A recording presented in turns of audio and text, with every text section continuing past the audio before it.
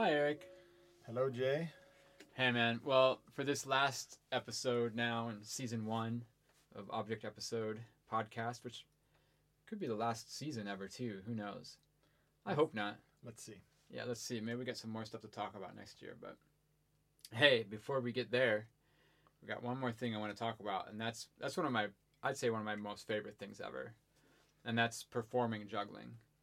I think that's what I love most with juggling is performing juggling, and that's the aspect of juggling I'm most interested in. And so, well, one thing just to say, I mean, I feel compelled to say this, is that one conversation we've had before is that jugglers in general tend to be interested in the kind of juggling that they themselves do. Right? So if we go back to these kind of generalizations in the culture, you get a numbers juggler.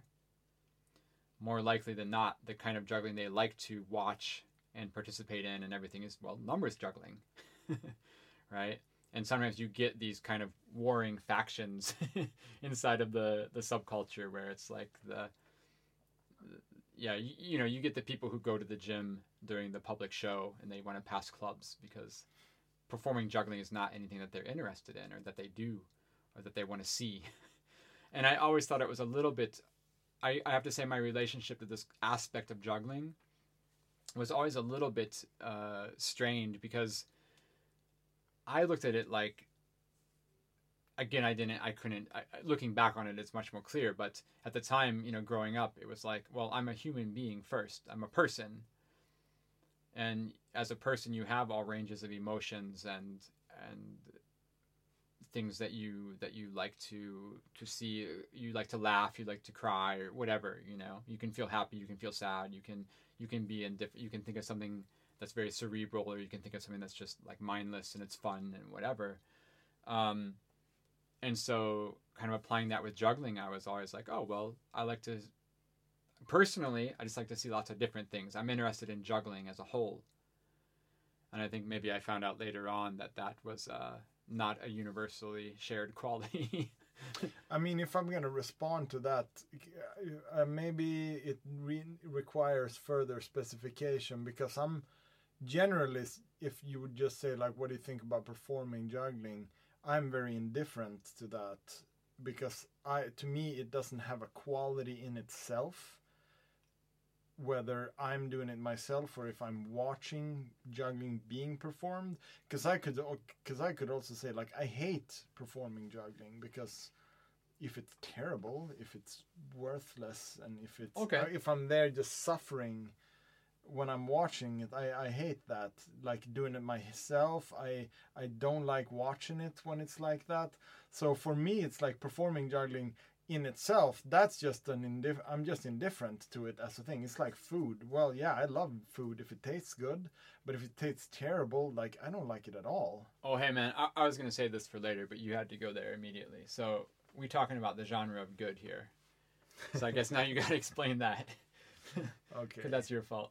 Okay, so the genre of good, that was something I said to you at some point because you were talking about if I had seen...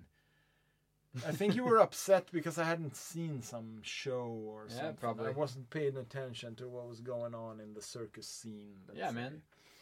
You gotta keep up. You gotta be informed. And then I said that I'm not interested in any specific artistic field. I'm interested in the genre of good. I'm interested in the things that have quality, that I find have quality, that I find interesting, and that I find, right, inspiring. I don't know. Of course, I'm interested in juggling more than I'm interested in stamp collecting. So I was poking at you a little bit. Sure. But I do. There's part of me is serious when I say that I'm interested in the genre of good. Like, I'm interested in things that are good specifically. Whatever category they belong into, that's secondary to me. Well, it is in the world that we live in. It is post media. It is post discipline. If it's good, it's good. If it's bad, it's bad. And this idea of people, there's all those stereotypes. Getting back to the idea of juggling too, of saying, well, people hate juggling. I can't call myself a juggler because people hate juggling. or people hate mimes, people hate poetry, people hate performance art. Yeah. All these stereotypes, and it's like, well, in the end, no, people hate stuff that's bad and they like stuff that's good. I mean, look at Billy the Mime. It's a very famous mime that people love. Well, do they hate mime? No. I mean, Billy does it in a way that they like. So therefore, do you hate mime? No, you like it when it's good. And that's what I took from your comment, this genre of good. And I think maybe you said it as kind of a little joke to me, but when you actually look around the world, I think it is more relevant than ever in today's society. Not just juggling, but culture in general, or society in general. We are kind of, again, post-discipline or post-whatever, and it is just genre of good. I don't think it's just a joke. I think it actually does exist. This idea that if it's good, it's valid, and if it's... And actually, I took this farther. I wanted to talk about performing juggling, so I took your idea of genre of good, and I started to apply it to when I was creating shows a couple of years ago, and now I use it all the time. Whereas I kind of extended this idea or modified it or whatever, incorporated it. And then this idea that when we're making something, like right now, me and you, we're making a new show together, right? We're going to have a premiere in a couple months. And as part of that process, I just have a new rule with myself where I say, okay, if something is good, it's in the show. And if something's bad, well, it's not in the show. And it's not harder than that. It's for me, I know we're skipping a lot of context here, and it's hard to know exactly what I'm talking about. But what I mean is, before, I would always try to navigate like the expectations that I had, or the expectations the audience had, or okay, what should I do? What shouldn't I do politically or artistically or whatever quality? And I kind of was liberated when you invented genre of good. And a couple years ago, I started to apply it to creating shows myself. So when I'm in the studio and I make something, I can just say to myself, wait a second, is this good or not? Regardless if it should be good or it should be bad, right? Because maybe you're making a show with a certain theme or there's a parameter you have to meet, or like I said, these expectations, and you go, well, in theory, if I juggle like this, that should be good. But no. What's the reality? Is it good? Right. And I found that to be so liberating, and it's been so nice, and it helped fix one aspect of I don't know if it's a aspect of my personality, so much to myself, or if it's a thing about human nature. But I found myself like when I made the How to Welcome the Alien show with Eric Langekel, and I remember we initially met and had some. We practiced together and did some creation on the show for about a week, and we had come up with about 75 images or something for the show. Images being, maybe a certain way to juggle balls could be one image, or a certain prop would be another image. Like, let's take some sticks together in a certain way. That's an image. That's what I mean here. 75 concepts, 75 ideas, whatever you want to say, 75 images. And I remember that we created this list of things that we discovered or created in rehearsal. So the next time we met, we went down through those things and we started to think about this show, because of course those ideas came from the theme of the show as well, but it was also, in a creation, ideas come from many different places. Sometimes they come from no clear place. They just pop into existence or whatever. I mean, it's an open, the beginning of the process is open, it's wide, and then it narrows down. You edit down that material. At least this is what we were doing at this time, right? So we meet the next time and we go over this list of images we made, and we start to think a little bit deeper, like how could they be more connected, or how could it serve the theme better, and all this, that. And I think in the end we had something like, 18 or 20 or 22 of these ideas that were just like totally working and totally in line with each other, and you could start to see something forming, and it was really fun, right? And my instinct was to, the next day, because that was the first day of rehearsal back after taking a break, the next day of rehearsal, I woke up and I was like, all right, let's fix those 50 images that didn't work. Really. And then I thought, wait a second, genre of good. No, but seriously, this is totally true. And I said, no, wait a second, I'm so stupid. I had 20 images or whatever, around 20 images that were amazing, that fit perfectly, that was exactly what we want to work on. Why am I spending my time stressing out over these 50 images that didn't work? I have 20 that did work. That's incredible. And it's really good. And shouldn't I invest my time and energy to strengthen and deepen those successful ideas rather than to kind of stress out and worry about the other ideas that didn't work? And so I really took this genre of good. And now we're doing this show creation together too, about this new show that we're making. And it's the same thing. It's genre of good. If we have an idea that's good and it works and it's good, well, it's in. And if it's bad, well, it's not in the show. It's not like, oh, it's bad, Eric. Hey, Eric, this idea we had, it's bad. Let's suffer and kill ourselves for the next 2 months to try to make it good. No. I mean, luckily we're in a position, at least with our material, in these processes where we have the ability to pick and choose. It could be a different story if we just have, hey, man, let's make a show, and then we have one idea, and that idea is terrible, it's bad. Yeah, then I guess the choice is genre of good is to not do the show. Right? It's a different discussion. But when you're in a process and you have lots of different ideas bubbling around, I don't know, it's been pretty nice to just be efficient and say, well, if it's good, it's in, and if it's bad, it's out. Yeah. You want to take ownership over that? No, I mean, okay. I guess when I said that, I didn't think about it as like a selection mechanism in terms of creating performances. For me, it was about selecting what type of artistic input I choose to put, in my experiences. Yeah.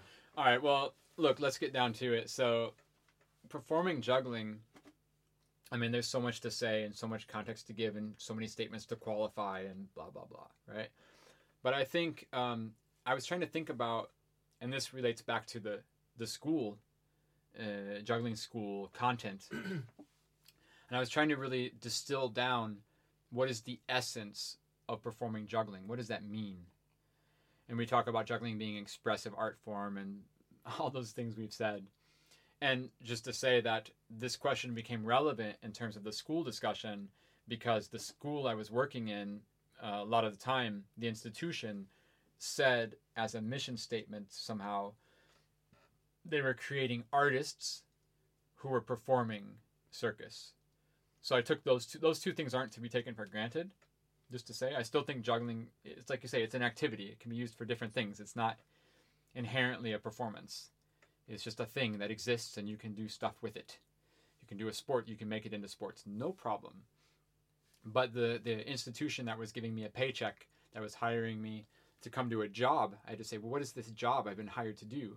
And one aspect of it was, well, they said they want to create an artist who's going to be performing and then in this case, juggling. That's why I was there specifically for the juggling part of that program. So since we're gonna wrap up this idea of performance with juggling now, then what is the essence of that? Like, what does it really come down to? Can we talk about what is the essence of performing juggling? And a long time ago, back when we started doing shoebox tours, this idea kind of came to me, and it's something I've thought about all the time in every show I've ever made since Shoebox Tour, and that was Shoebox Tour was what, 2006? The first one, yeah, 2006, yeah, something like that. So it came to me that to think about performing juggling in this way, that performing juggling is just a game. Everything is a game, and the game then becomes or the performing experience between the performer and the audience is that in a successful performance. Again, how do you measure success? The audience understands the rules of the game, and then they get enjoyment or whatever positive quality or experience, positive, negative, but an experience out of watching that game unfold, basically. And we can take this in the way of, for example, a very simple one is N+1. So what's the game there? Well, the game is I only have 2 hands, but I have 3 balls. So you've set up a game there. You've set up a situation where the audience on one level can understand what the game is, and then they can watch you play it out while you do the 3-ball cascade, for example, or whatever pattern you want to do.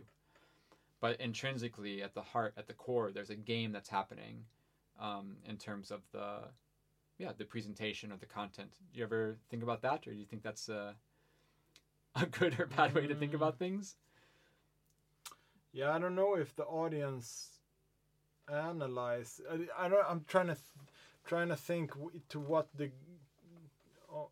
how conscious an audience is of Sure. what they're seeing in terms of, yes, sure, there is that mechanism, that game that you're talking about. There's one more ball than the amount of hands, but I'm not sure the audience interprets that on a conscious level. I mean, sure, I completely agree with you. They see it. I think, well, and some of them might understand it, but I think most of them it's a sensory, like it's a visual experience. There's a bunch of balls being thrown by the hands. no, but there is, but it's not as simple as that. There is some sort of theatrical context. I don't know. Again, we're going to get tripped up on words here. But there is some sort of context, at least, if we can leave the word theater outside of it. But there is some sort of I don't know what to say other than context. There's a concrete situation that you're in, right? And I think and you bring up the core of it exactly. So everything is a game in terms of what's the game, and normally it's very easy to have a bad performance when that game. You have to over-explain the rules, or the explanation of the rules is consciously done. That's normally when it's a laborious performance. It's labored. It's like you have to go on stage and you have to say, before you can play this game, you have to kind of explain very pedantically, very clearly. Well, I'm gonna. I can give examples instead of trying to just generalize all the time. It's like Michael Motion at the start of his triangle, and he goes and he does that. Miming, thinking about the triangle, and he looks confused, and the ball splatters around or whatever, right? Yeah. In that moment, and we don't need to go into if we love that moment or hate that moment, if it was good or bad. But that's what I'm talking about. That's a moment in that routine where he's explaining the game. This is what's going to happen, and I think for me, I'm gonna go out on a limb and say the best performances incorporate this education, which is such a terrible word, but it incorporates this explanation of the game, and it wraps it up into the game, and it unfolds in a fun manner that's not overtly preaching to you or being extremely obvious. And it's what Luke Wilson says, for example, about his original club act.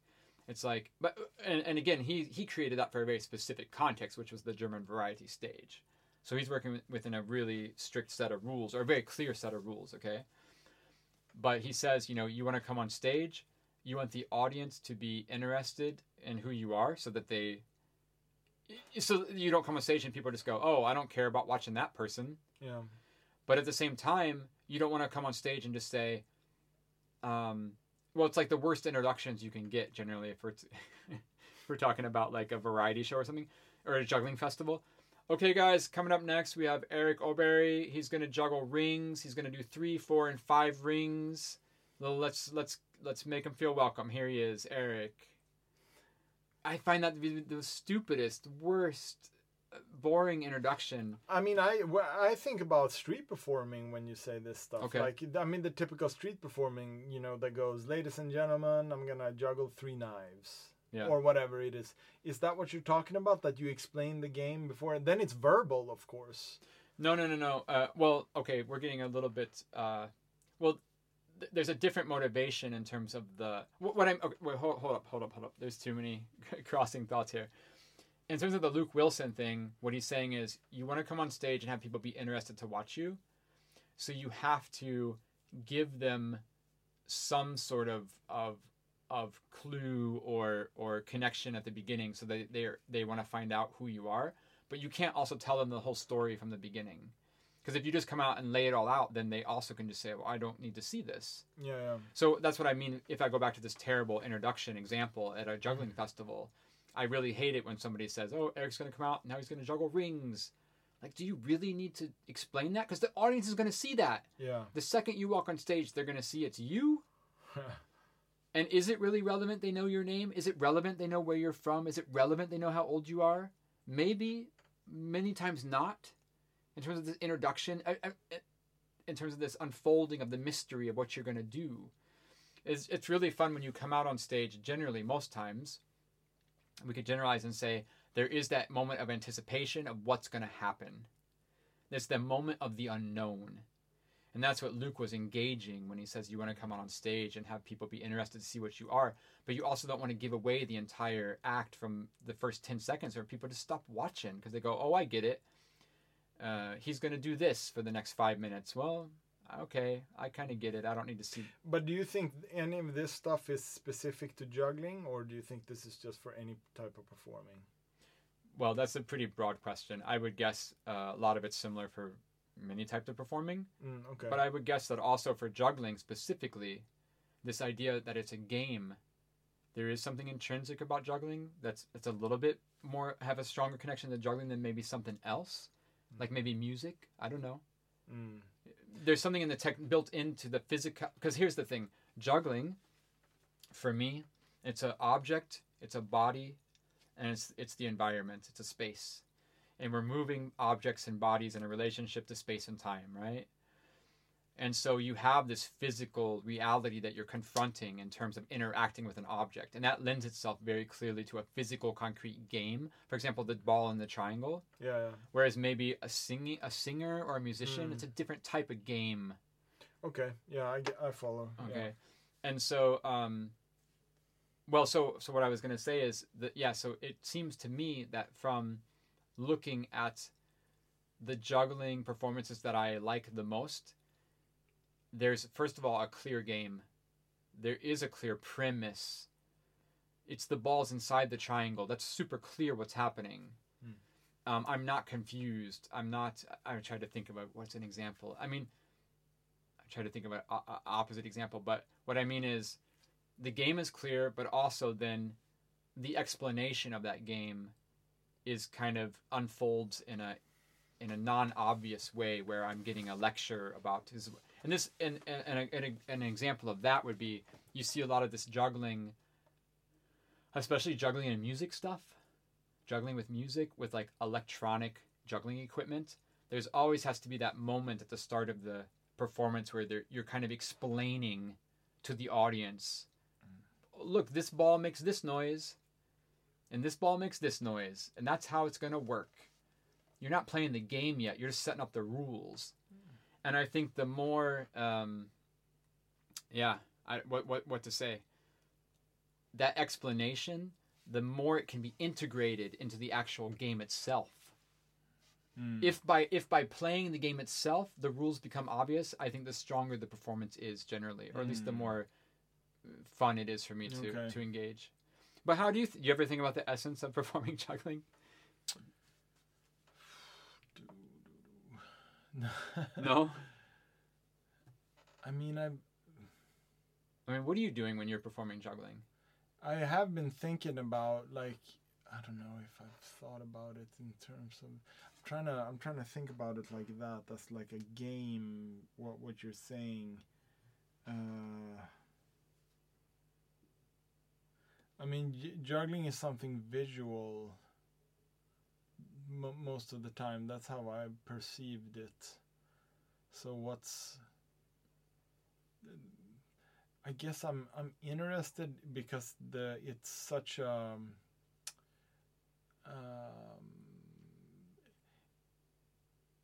the components are primitive in terms of, like, you have an object and you have a human being. Okay. Like, it's very it's very basic in terms of its components, and I think that's something interesting there, that you get to really watch some kind of ground layer of physical exploration. Like, there's not a hidden... There's some sort of truth to it. Yeah, but I can't say I've... Okay. Well, how about this? About it like that, yeah. Well, how about this? And again, this that I use the word game. We're going about language here. It's a personal use of that word, right? I mean, it's how I think about it to myself. It's how I kind of assimilate my experiences and, like, how I navigate my internal process and everything. But I think about this idea of a game became really clear to me in another instance where let's not talk about performing for a second, but let's just talk about being a hobby juggler or an amateur juggler or a hobbyist or a juggling enthusiast, let's say. And we can talk about the collision of cultures between the juggling world and we have then the flow arts community. And so when you have flow arts, you start to have things like techniques that are based upon different sorts of qualities. So for example, there's a technique called anti-spin. There's a technique called isolations, right? And that's not based upon the quality of watching an isolation. Sure, you can be a practitioner of that activity and kind of appreciate the difficulty of how hard is it to keep that hoop frozen in the air while your hand moves around it. But that's not really the main motivation to show that isolation. The main motivation is the optical illusion or the aesthetic quality of that moment. So with the flow arts, we started to have these kind of techniques and moments that were evaluated and judged from a different set of parameters almost, or from a different viewpoint on the technique. Because, I mean, of course, you could come out and juggle 9 rings and do a 9-ring pull down with a head bounce, with bouncing a ball on your head. And then somebody else can come out and take a hoop and do a hoop isolation. I think it's pretty clear, at least to me and you, in a casual way, they're not trying to do the same thing. Right. Yeah. Right? So you go, oh man, 9 rings, that was so hard. Oh man, you have to move your hands so fast. It must have taken so long to learn, whatever, right?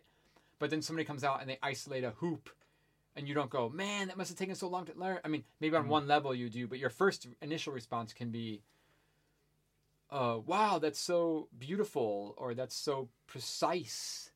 It's not in the same quality. And so what I want to get to is the collision of these cultures between, we could say, the traditional juggling community or something and the flow arts community. You start to get these hybrid styles or these hybrid mashups of techniques that popped out in sequences.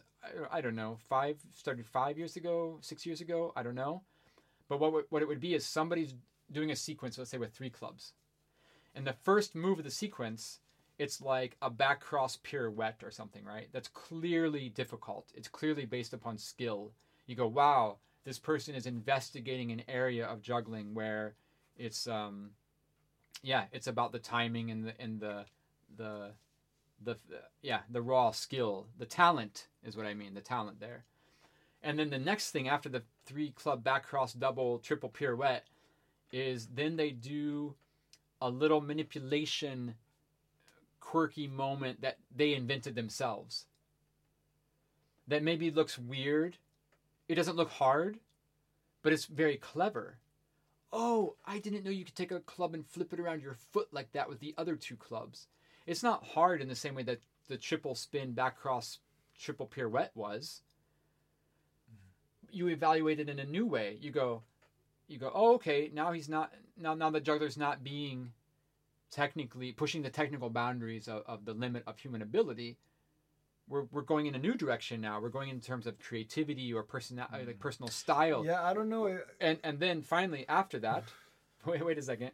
Finally after that, you get the next trick, and the next trick is some sort of anti-spin thing or isolation thing. That's an aesthetic quality.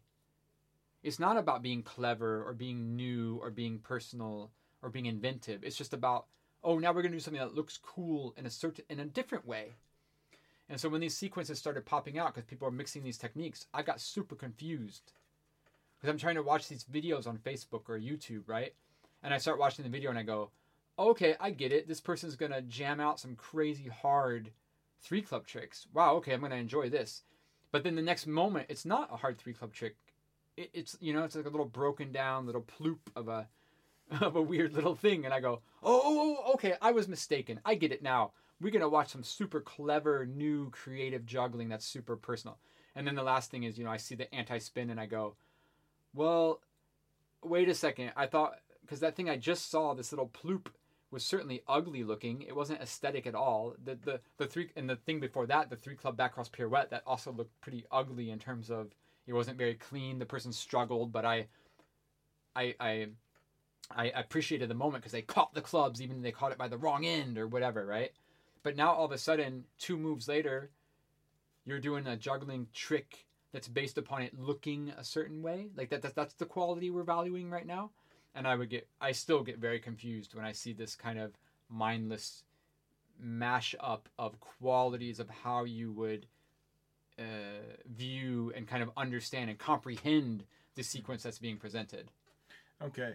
Yeah, I don't agree with any of this.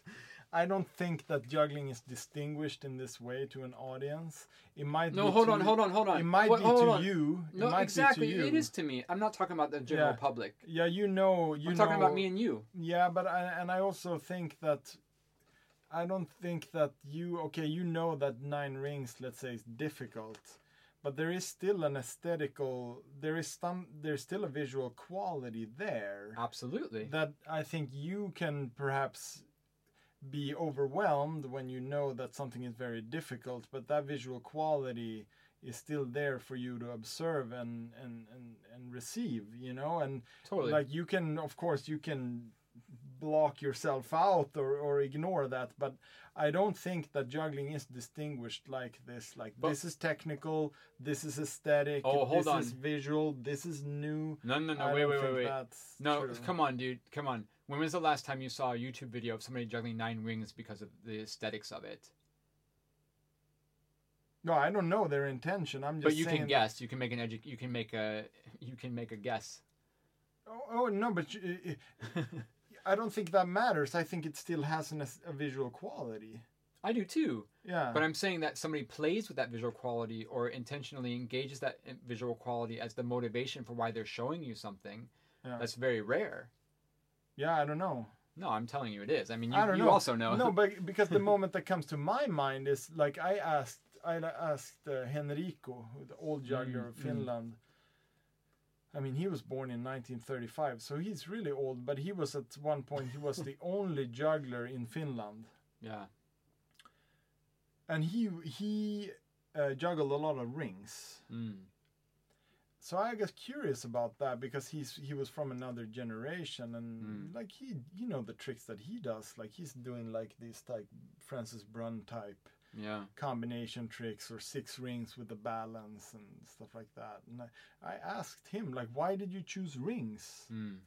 And he said, I thought it was so beautiful how they flew through the air. Nice, yeah. And that type of juggling is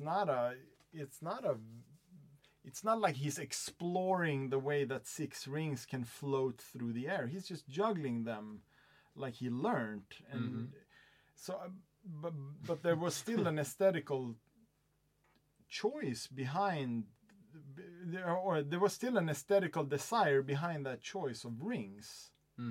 So yeah, I don't, and the same thing with Ignatov. I think maybe that stands out even more. Like it's a very pure technical performance with my eyes, or with the modern juggler's perspective. But clearly, in terms of like, if you hear Ignatov speak, and also I think his choice of music, you can clearly understand his relation to the music. That there's clearly a like aesthetical and visual aspect, just as much as a technical one. Yeah, but then we're maybe a bit confused here. I'm not saying it precludes that possibility, dude. I'm telling you, when I see these sequences on YouTube the past 5 years, that people seem to be confused with what they're doing. So it's cool. You can talk to Henrico, and Henrico can say, "Oh, I picked it because how it floats in the air." I think that's very rare. I don't hear that very much. And certainly Ignatov, relating to the music and his aesthetics and choosing like the large balls and all these things. Yeah. Of course people play with that. Of course they do. Of course I can present 9 rings in an aesthetic way for a quality beyond skill and making it hard and technical juggling. Yeah. I'm talking about this intuitive approach that isn't articulated, that you're just grabbing techniques from all over the place and you're smashing them together. And I'm trying to say, just from a pure hobbyist amateur standpoint of my 12-year-old self, trying to understand these sequences, they don't make a lot of sense to me. I don't find a cohesion. I don't find the kind of the overall game is not clear to me. The game is not clear of that sequence. Because I start off and I go, okay, now I'm going to see some flow arts. And because we're just generalizing here, okay, well that flow art, they're gonna isolate the hoop and they're gonna do anti-spin and it's about how it looks. It's not about how hard it is. Yeah, I think videos on YouTube and videos on Facebook, it's a little bit too general for me to be able to speak specifically about that. Okay. It's but you can't recognize this broad. quality of like mashing. You've never encountered an instance where people are just mashing up techniques without any sort of coherent. Because I just wanted to get back to this idea of what is a game to me. And I say, well, the game here is like, it's pretty clear, like what act is it? But I mean, pick any act basically that you can find these acts everywhere where it's like, I'm going to do 3 balls, then I'm going to do 4 balls, then I'm going to do 5 balls, then I'm going to do 6. Like that's the game. Like it's pretty clear. Yeah. Whereas a lot of these videos, I see these sequences of mashing up these genres and cultures and whatever. I don't find the game. I don't get it. I don't understand what's the motivation. I never understood it if you're doing like let's talk about maybe you totally disagree with this too. But the whole isolation thing I find hilarious because the premise is like you go on stage and you tell the audience, generally you tell the audience this, look, I got a bunch of hoops. I'm going to do a bunch of stuff with hoops. In this moment, the hoops go around my body. I don't use them. I don't touch them with my hands. I gyrate and the hoops don't fall down. In this moment, I use the hoops in my hands. I throw them in the air. They don't fall on the floor. And in the next moment, guess what? The hoop doesn't move. Yeah. And then in the next moment it does. In the next moment it does move. And the thing is, the problem there is there's just no motivation for that hoop to have stopped moving or to move again. That's the lack. It's just the lack of motivation of this image. I don't get it. Doesn't make sense to me. Yeah, that's definitely a case that I've seen with hoops specifically. Like, yeah, you throw them into the air, you hula hoop with them around your body, and then suddenly you take one out and you isolate it in front of you. It's become a very valid thing you do. You just go, well, here's a catalog, here's a list of things. I mean, lots of performing. Let's be fair. Lots of performing is just a list of things you can do. Yeah, I think it's a laundry list of things like, oh, I can do this, I can do this, I can do this. Yeah. And it's really funny then when you get to the hoop, you get that into the hoop world, and it's like, I can throw them, I can spin them, I can, roll them on my body, and also I can make them not move. And it's for me, it's always a shock of just qualities of how we're valuing what we're showing people. It's such a slap in the face for me of just like, and now it doesn't move as if by magic, and now it does. They're like, wait, what? It seems so extreme. Yeah, I seldomly get that far into the video, I think.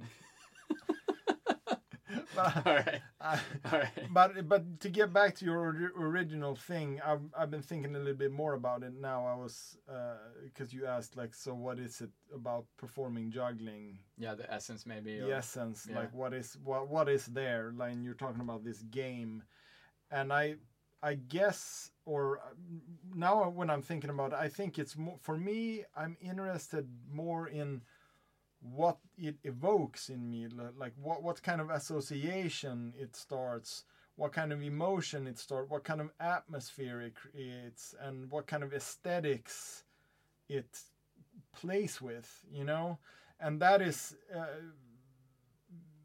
that's a little bit the same as experiencing music. You're experiencing instrumental music and sounds. That's also like it's some kind of an abstraction that manifests in you in terms of in the form of associations, emotions, atmospheres, and aesthetics. So, and Michael Motion said this again, we're referencing him a lot, but he's such a fantastic guy. He talks about visual music, and I think that is a fantastic comparison. Yeah. So I think that's my answer to your question in terms of like what's the game in terms of performing juggling. I think it is the same as music. It's just the visual version of music. Okay. Cool. Well, this maybe isn't the smoothest transition, but I think it's your turn to talk a little bit. You wanted to talk about the different lengths of maybe a juggling act or a piece of juggling or performance. Right.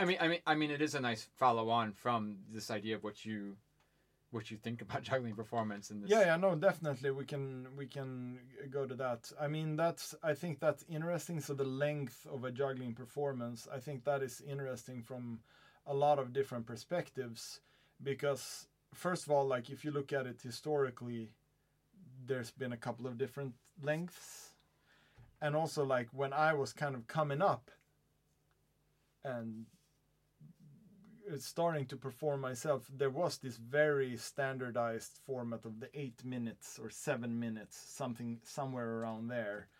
That was the length of an act at that time. And just for fun, where would those acts be performed? That would be the typical like variety, or in a show.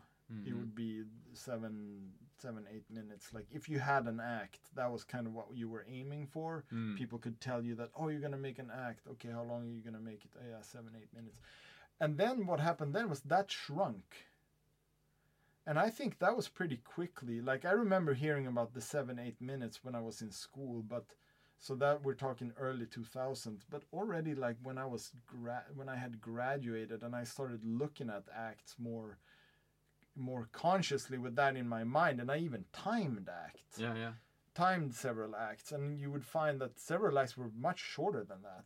Yeah. I mean, the one act that got super famous around, like around 2000, Anatoly Salyevsky, his handstand act on the white circular slippery surface. It was a slippery surface with the white clothing. I mean, that act is 3 minutes. I think it's like 3:02 or something like that. Yeah. Like 3 minutes, more or less flat. Yeah. So that was interesting because that's half. Yeah. And I remember like I timed Chris Cremo's act at some point, a juggler. And I think that act was 12 minutes. Yeah, I mean, he's done a couple of different versions. Yeah, I mean, he even added the suitcases, the 4 suitcases at the beginning to make it longer. Somebody wanted him to make it longer. And he said, okay, I got to do something else. And he added the 4 suitcase fountain at the beginning. So there you go. So that's 12 minutes. And that was surprising on kind of on the other side of that spectrum. Like, okay, that's kind of long then. Yeah. And every time I've been putting stuff together myself, like, okay, it's going to be let's say it's going to be in a longer 1 hour show. Like, how much time can I have? Yeah. And you could maybe ask the director, like, they want you to make an act. Oh, how long should I make it? Yeah, make it a couple of minutes, It's there somewhere around 5 or 3 or 5 or 4 or 7 or 8. And I just found that interesting, like, what can you do with that time, and how many different themes can you bring out in those minutes, and that changes. Like, there is a difference between 3 minutes and 8 minutes. Yeah. I think that is a big difference. And also, like, since we're talking about performing, just like points of applause. Yeah. Which is also something that is present in juggling performance, whether we like it or not. And that's another thing that we can discuss, because a lot of people have been trying to remove the aspect of applause from their act, either by asking the audience directly with words, or putting it in the program, or there's so many different ways that jugglers have been trying to deal with it, and then especially when you come to a juggling festival, maybe it's ingrained in the public that's there. Right. The typical juggling audience, and they love applauding, and they love yelling and whistling, and then the poor performer who comes there who doesn't want people to make any noise in their act, because they're thinking about juggling kind of as they have kind of the contemporary dance approach. For example, So there you have a whole other set of problems that you have to deal with in terms of your presentation. Yeah. So there's, we might talk about that a little bit more, but let's go back to this thing about lengths. Yeah. So I thought also about that in terms of like, okay, so how many themes can you introduce depending on the length of your time, and how did jugglers of the past deal with that? Like, I've always been interesting. I did a lot of research on Paul Cinquevalli, and I've been really trying to find like indications of how long was his act. Yeah. And it's not so easy to find, but I've at least found in one spot, I've found the slot that he's in is 25 minutes. Okay. And that's probably included some kind of presentation from MC maybe. So let's say it's maybe, but it's somewhere there, 20 to 25 minutes. So I thought that was interesting. And I know also that Rastelli, there's mentions of him doing up to 45 minutes of juggling. Yeah. And I mean, that's a long act of just stacking tricks. Well, that's I was going to say, because we talked earlier about sequencing Yeah. and having sequences. And Rastelli, you know, 45 minutes is kind of like one-off tricks generally. Yeah. That's pretty crazy. Yeah, how long can you do that for in terms of a game for the audience? Like you can only stack tricks for so long, I think. Yeah. After a while, you start to be like, okay, maybe I have to introduce some other choreographic maneuver here. Yeah. Like take a break, a longer sequence. Right. You know, you get on into all of these like. And again, here we kind of lack language to discuss juggling. What are we going to talk about? Orchestration, composition, sequencing. Like we don't have a straightforward word to assign to this type of discussion about juggling composition. Yeah. But what kind of language would you use in terms of that? What are we talking about? Orchestration, composition. What would you use? Construction. I don't know. It depends on. I think they all come out at various points. There's not one established. Yeah. It's not clear. But they all mean the same in terms of constructing a juggling. Yeah, I guess referencing like what's going to happen next. Yeah. Routining. Yeah. Whatever. Yeah. No, but and I can't say I have like any like distinct answers to that, but I do know that I feel like at some point around like 10-15 minutes, somewhere around there, it feels like you're leaving the format of an act. I can't say specifically when that is, at least in terms of the timing that we're used to in modern society today in terms of information flow. Yeah. Somewhere around there, you're starting to push the limit. But I think it's even funny when you see like a longer piece of it.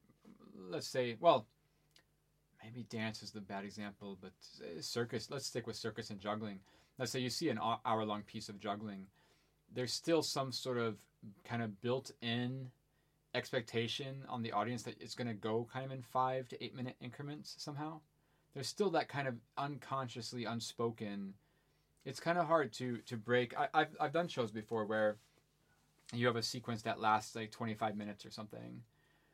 And it's really hard for the audience to digest sometimes. You get people really upset.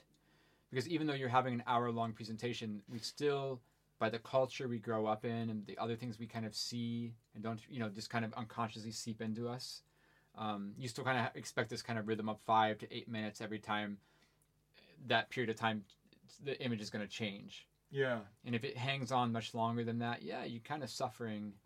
Yeah, I remember when we came to the IGA one of those years, I remember that I had heard in advance that Tony Pezzo was going to come and that he had 25 minute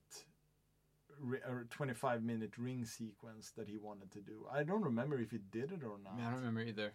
But I remember hearing about that in advance. He had told someone, I got 25 minutes ring, piece. Yeah. And that's the other, like these words, acts, piece, routine, show. Right. So it's like what performance, what kind of word you're going to use, because they don't only signify length, they also say something about the status, and kind of something about what's inside the how content. you position it. Because if I would tell you I have a 1 hour juggling show, you would probably assume that it consists of many different pieces. Yes. But if I say I have a 1 hour juggling act or juggling piece, that gives us different type of association. Yeah, totally. Yeah, sure. Sure. So there, I think there's a whole vocabulary that still needs a lot of. We need to uncover that technical language. Yeah. How do we talk about that, and what happens when you break a sequence of 20 minutes? Let's say, is that what happens then? Is that possible for a juggling audience to view? Right, exactly. Hey, look. Let's look at this in a different way. I want to talk more personal to you instead of more general. Now is a little bit of a general overview of different ideas, but I want to I want to find out really personally from you a couple of things. So I'm gonna set up a couple of questions and answer them myself, and then you can jump in afterwards. But basically, like I said, when I started off performing, um, I was just doing knives and torches and telling jokes and everything. I mean, I also did. I would put on a song that's 5 minutes long, and I would just jam 3 balls for 5 minutes or whatever. And those are the parts I really enjoyed the most, I have to say. I didn't dislike the other, like speaking and everything, but it wasn't like the most exciting thing. And I just remember um, turning down a lot of shows as a teenager to stay home and practice rather than to go do the show, because I was just thinking like, well, if I stay home I can make up a new trick, but if I have to go do that show, it's the stuff I already know how to do. That's so boring for me. That's kind of funny. But I always had a weird relationship to juggling and performing when I was growing up as a teenager. It never felt completely natural. It was always I was always kind of confused about why I was there and why people were watching me. Like I wasn't losing sleep over it, but I just didn't feel like so comfortable. Like, oh yeah, man, I was born to do this. But I really did enjoy putting on the music and just jamming out. Then I would put on a song and do Devil Stick, for 5 minutes, like really kind of jam around my Devil Stick or whatever. 12 years old. And I had kind of a hard time relating to the feedback after the show. Like, people were super nice. I was a kid. They'd come up and be like, oh, really good job. That was like really hard what you were doing. And I was like, oh, I guess so. Like, should I be concerned with that? I was just really confused and I didn't understand what was going on, but I know I loved juggling a lot. And then it wasn't until I was 18 and I went away from Ohio that I saw dance for the first time. And I just thought, wow, this dance thing, I don't get it because they're not doing tricks. And it's so weird. Like, they're just moving. I can move. Like, oh, they're moving their arm. I can move my arm. Like, who cares? That's stupid. That's worthless. There's no skill involved there. Like, I didn't understand about qualities of movement or aesthetics or expression or anything. But so I was pretty naive and pretty stupid there. But luckily, I wasn't stupid enough that I understood at least that people really liked dance and that dance was a big deal.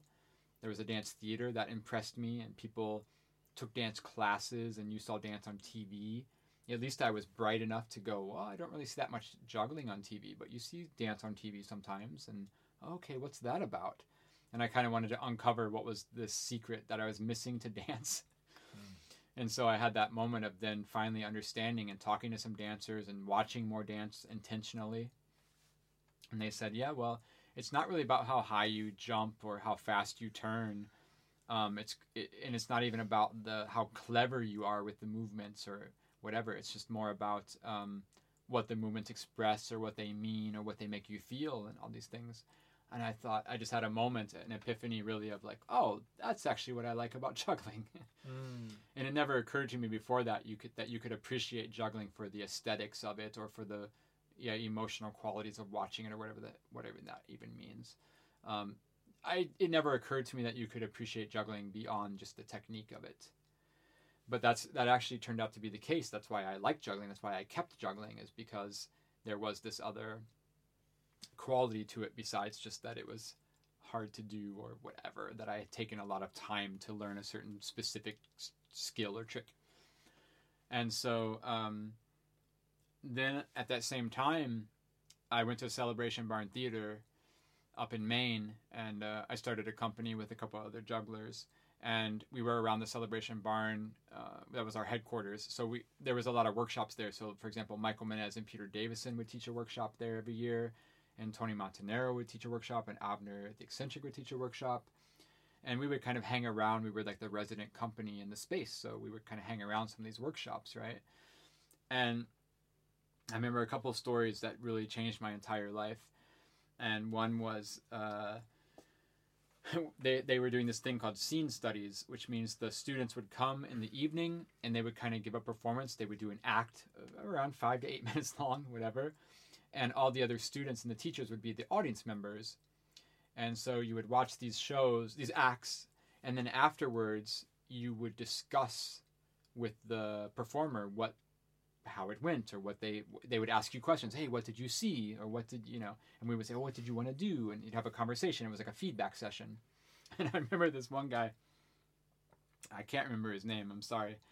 But this one guy came on stage and he said, he did his thing, and afterwards, I remember, like, the first question was, what are you trying to do?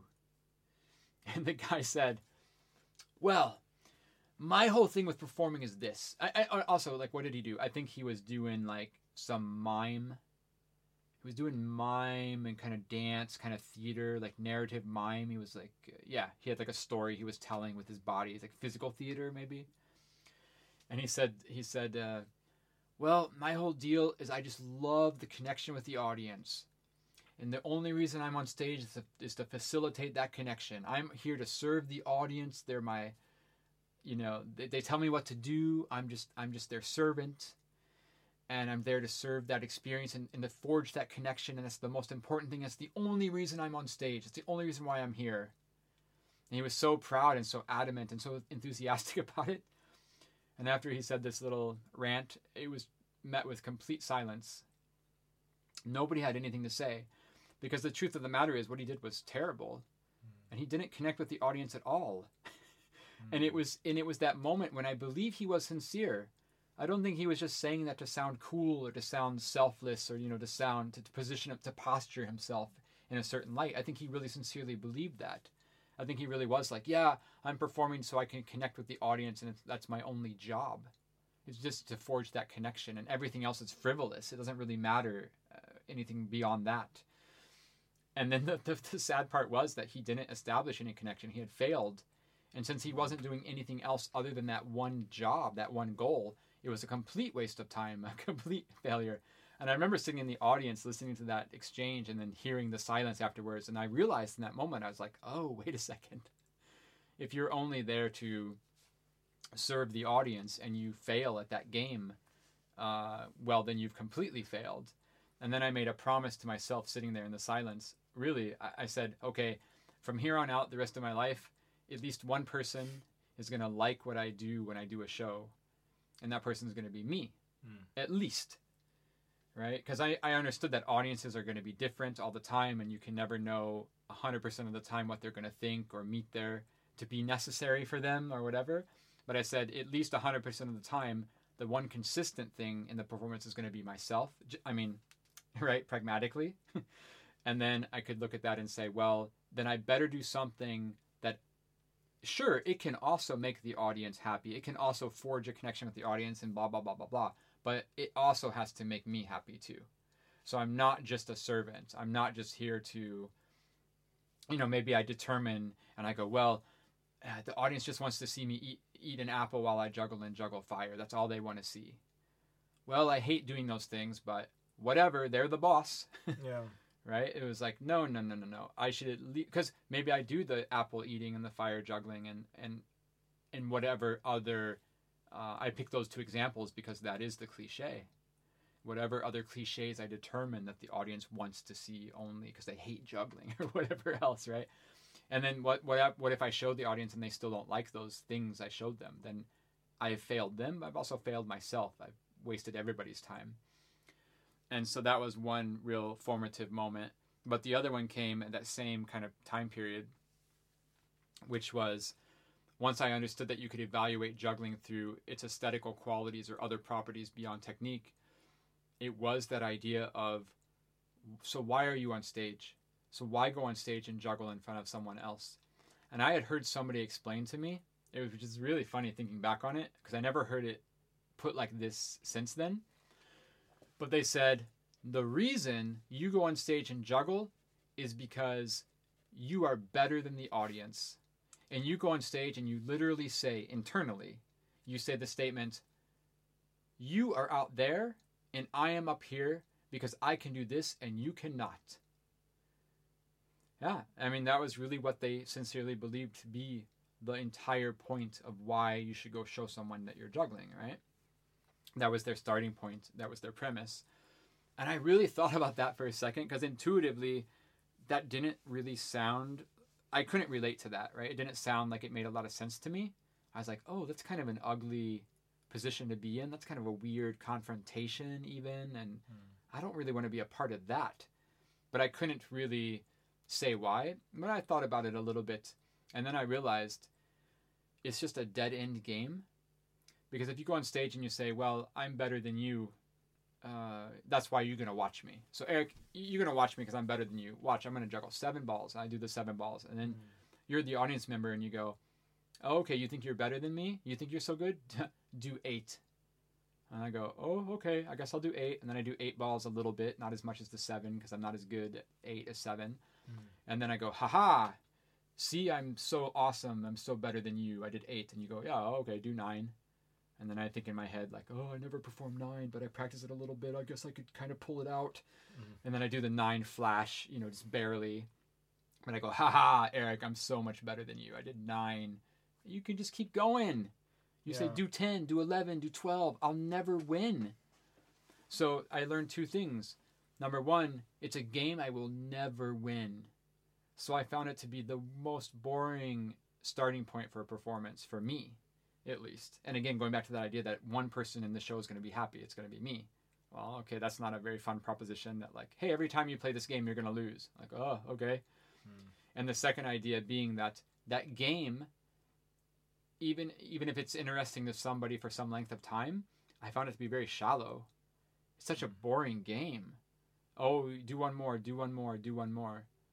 As the kind of motivation, the main motivation of why you're there in the first place. And I decided that, well, if I'm going to have a game, and that's again maybe where this idea of having a game came from too. That really was a game that was established. Like, do one more. You're always one-upping the audience, but they can always one-up you. Then I said, okay, well, I need to have a game that's deeper and more nuanced and has more layers or has a bigger conceptual framework than this very basic premise that doesn't really go anywhere. Good. So those were some really... some big moments in my performing life to have these realizations about what we might be doing. But did you have any?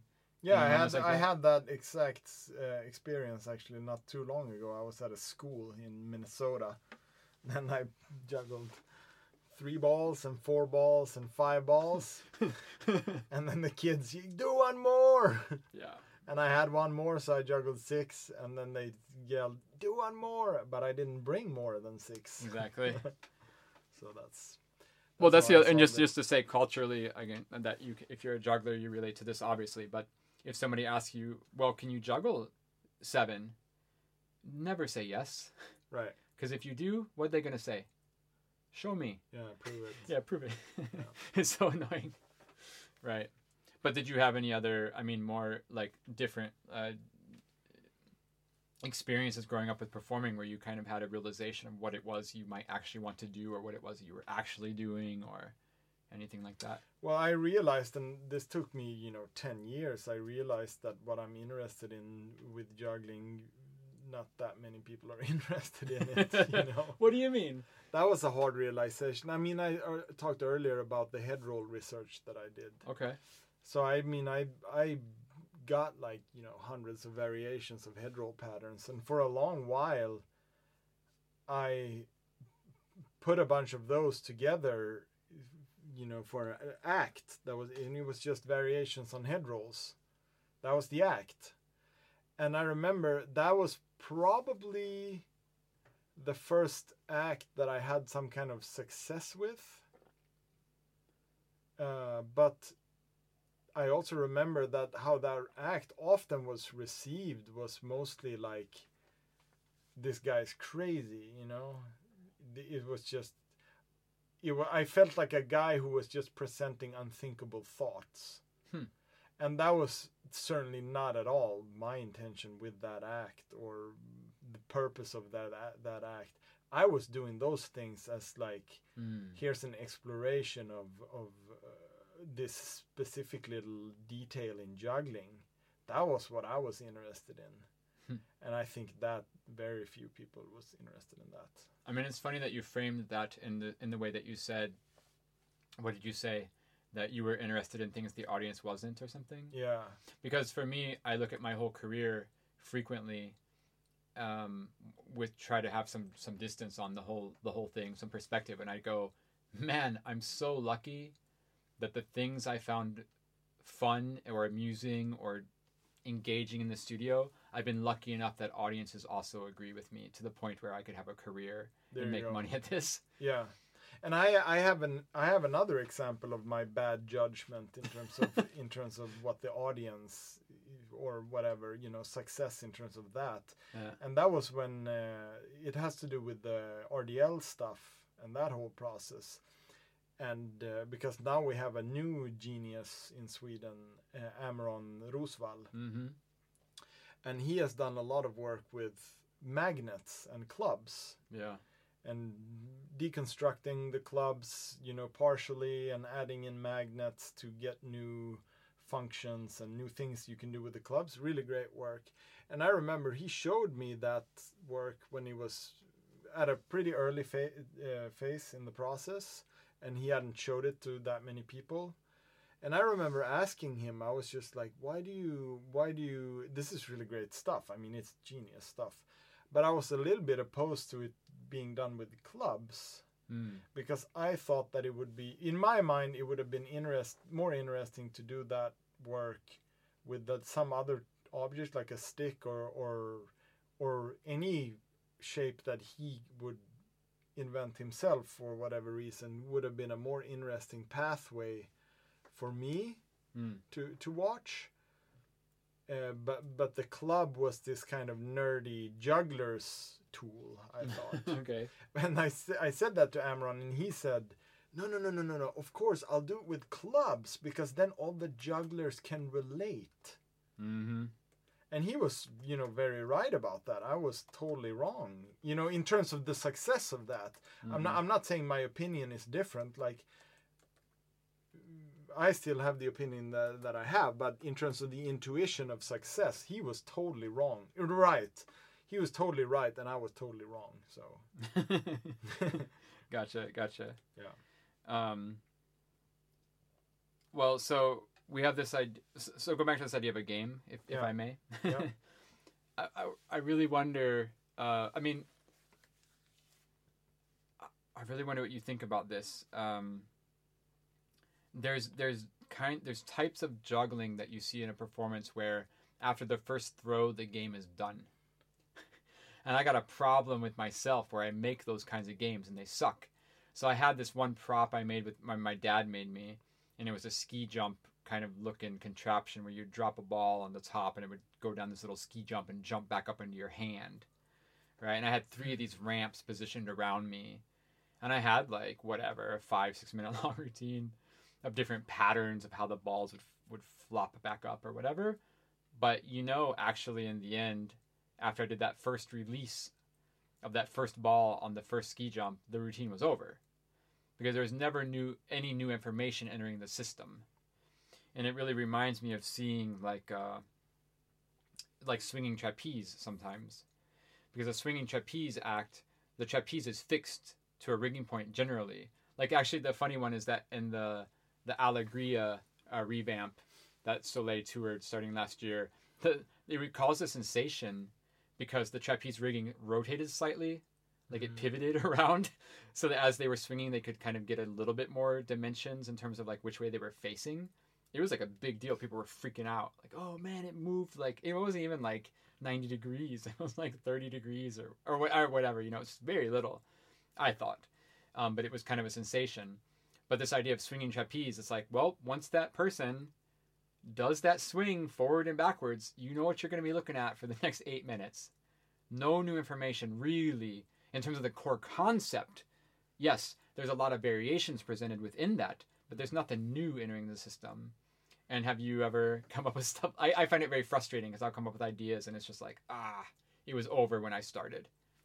Yeah, I thought a lot about this. I don't know how much of a conclusion I have, but I do have made that same observation. Mm-hmm. And that sometimes you just know from the beginning, like you're saying, it's such a good way of explaining it already from that last ball going down the slope. You know what the next 5 minutes gonna be, more or less.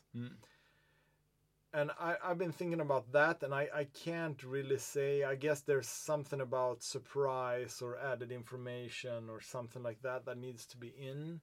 But I've also thought a lot about new juggling that's being created that sometimes it's like it's as if it becomes something else, like it becomes alive or something like that. I don't really have a good way to explain it, but it's like when I take a ghost cube and I move it in a certain way, it becomes something else than what the form suggests. Gotcha. Yeah, I think there is something there that when the movement quality, when the visual quality becomes something different than what the static image suggests. Yeah, it's really funny when you have your Kickstarter video and you have the, what is it, 5x5 or something, and you say flock of birds on that voiceover, and it's just perfect. Everybody just goes, yes.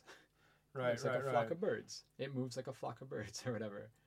So maybe back to the ski slope. If you drop that ball and it did something that you didn't expect from that contraption, that would be one thing. Yeah. But you're still stuck with okay, let's say there is a surprise there, or there is something unexpected there. You might still be in that position that it happens every time, and that's what the rest of the act's gonna be. Yeah. So I guess there's two problems there. Maybe there's that. Yeah, what the static form suggests, there has to be more information than that, and also there has to be some kind of development of the visual thing. Okay. Yeah. What do you say to this? Another little different idea. This goes back. Oh, okay, sorry. Just to qualify this, back when I told you somebody told me that the reason you go on stage is to say that you're better than the audience. It was around that time too that it kind of became clear, either it was from a book or some, just from talking to performers or whatever, that a lot of the starting points or the premise of what they were doing was that the audience was disinterested in what they were going to show. That you start with this idea that the audience is bored and stupid. Yeah, that I've heard too. Yeah. But is that true? Or do you have to deal with that? Yeah, I've thought about that in terms of a theater context, that there is something about when you have people who have paid for a ticket to specifically see you, or specifically see the show that you are in. They have made that investment, both in terms of their decision and their money, let's say. Yeah. So when they come into the theater space and into the seating, they sit down and they look at the stage, and there is something about that moment that they are giving you their attention for free. Yeah. And that's completely different than, let's say, you're performing on a street, or even I mean, both you and me, we've done a lot of corporate performances, right? And that's not the case there. No. You're there. Maybe there's a stage, maybe there's not a stage, but the people who are there is generally like they're there because of their company, and maybe they're there for free food and drinks, or they did not make the decision themselves, even if they're having a great time there. Totally. They did not make that decision, and they did not make that investment. So kind of the rules of the game is completely different there.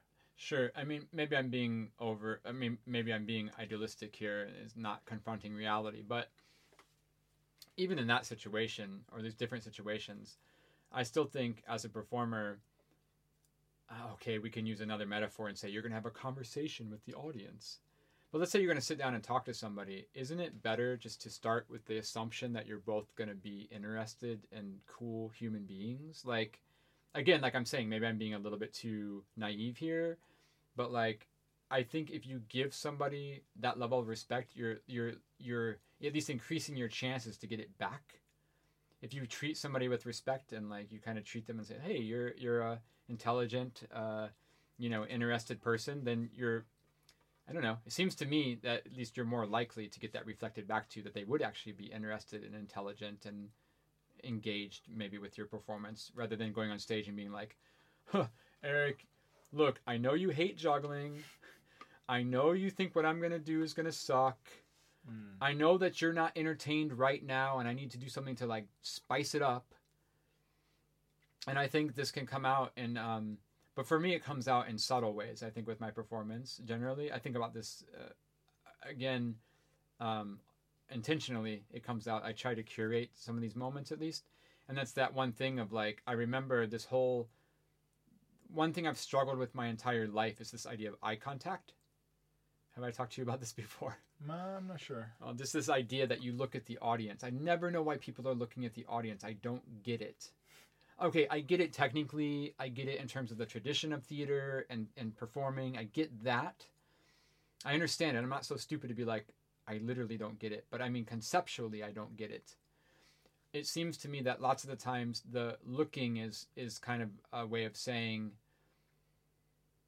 you don't give the audience enough credit to kind of follow you, that you need to hold their hand and drag them along with you. So you have these moments in the performance where you stop and you'll look at them. So you have to check in with them and make sure that they're cool and that you're cool and everything's happening okay. I'm not saying that you shouldn't ever look at the audience. I'm not saying I don't do that. But I'm just saying as a given, and that's something that people take for granted all the time, especially like in class. You're at a circus school teaching the jugglers and they're working on their presentation for the end of the week or whatever. And then they start off by walking out in the floor and they look at you. And I'm just like, why are you like, what do you want from me? And I remember 2 responses to this, which are my favorite things ever. One was that I was walking in Iceland across the lava fields to the natural hot pots there outside of Reykjavik, at Reykjadalur. I was walking across the lava field and with Kantan Mansell. And he's a French juggler. He went to the circus school here in Stockholm. He does Diablo and clubs. And we were walking across the field, and I said to him, and this was in like 2004 or something, and whatever. And I said, yeah, I just don't get it why people are always looking at the audience. It's so awkward. Like, I'm in the audience, and the performer looks at me. I don't know what I should do. Like, should I smile or wave, or like I should just stare back at them and like not acknowledge it? It feels so weird. Why do people do that? And then Kantan gave the best answer I've ever heard. And he said, people, when they're juggling, doing a juggling show or circus, but he was a juggler. He said, when I'm juggling on stage, you look at, as the performer, you look at the audience, and in that moment, there's the statement, look, isn't it wonderful what humans can do? Isn't it amazing what humans can accomplish? And there's a moment of humanity in that look at this human condition, this human connection. So I thought that was like such a wonderful response, because I've never heard, just to be honest, I've never even heard something close to that before or since then. Right. It's always another quality of like, well, I look at the audience because that's what you do. Like that's what you hear a lot of the time. Well, that's just what you do. But then the other good response I got was from Victor Key. It was actually super, super cool. Victor Key, he's totally his own special dude out there doing his Victor Key thing, and he's out there being Victor Key like all the way. And he gave a workshop in Berlin at the Catacombs after he stopped doing Dralion with Cirque du Soleil. He came and gave a workshop at the Catacombs, and I asked him. I said, "But Victor, why do you look at the audience in your performance?" And he says, "Well, I look at the audience at the start of my performance. I look at them so that they know they will look at me. That in my looking at them, I am telling them that they're going to look at me."